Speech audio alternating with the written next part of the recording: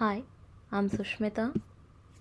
Honestly, I don't know what to record, but after that, I got an idea. Soon there is a Women's Day on March 8. Why can't you choose women empowerment? Even EIU announced this month as Women's Month. Here, the topic is women empowerment. Discussions about women empowerment have been at the forefront in all spheres for the last few years. And this has been a concern because it has been ages that women have been living in the male dominated patriarchy society. But now the struggles and problems are being vocalized. That's a big initiative. These points are further highlighted when women in a relatively better position than others are also echoing the same.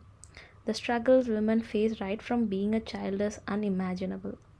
Little girls are denying education while their brothers don't encounter such denial.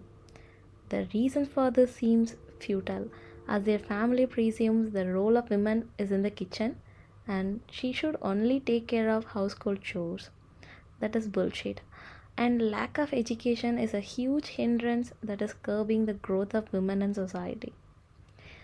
In towns and urban areas, girls get an education and secure good positions, but even then they are treated unequally or inferior to their male counterparts.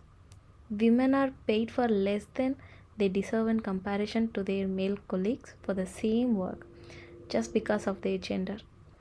To actually empower women, the discrimination should be put on end, and gender role as to what job should be done by whom should be on individual's choice and not the society's. The pressure and limitations put by society on women are appalling to say the least. So let's break free from these defined and limiting gender roles and start to live equal lives at home so the next generation knows everyone is equal.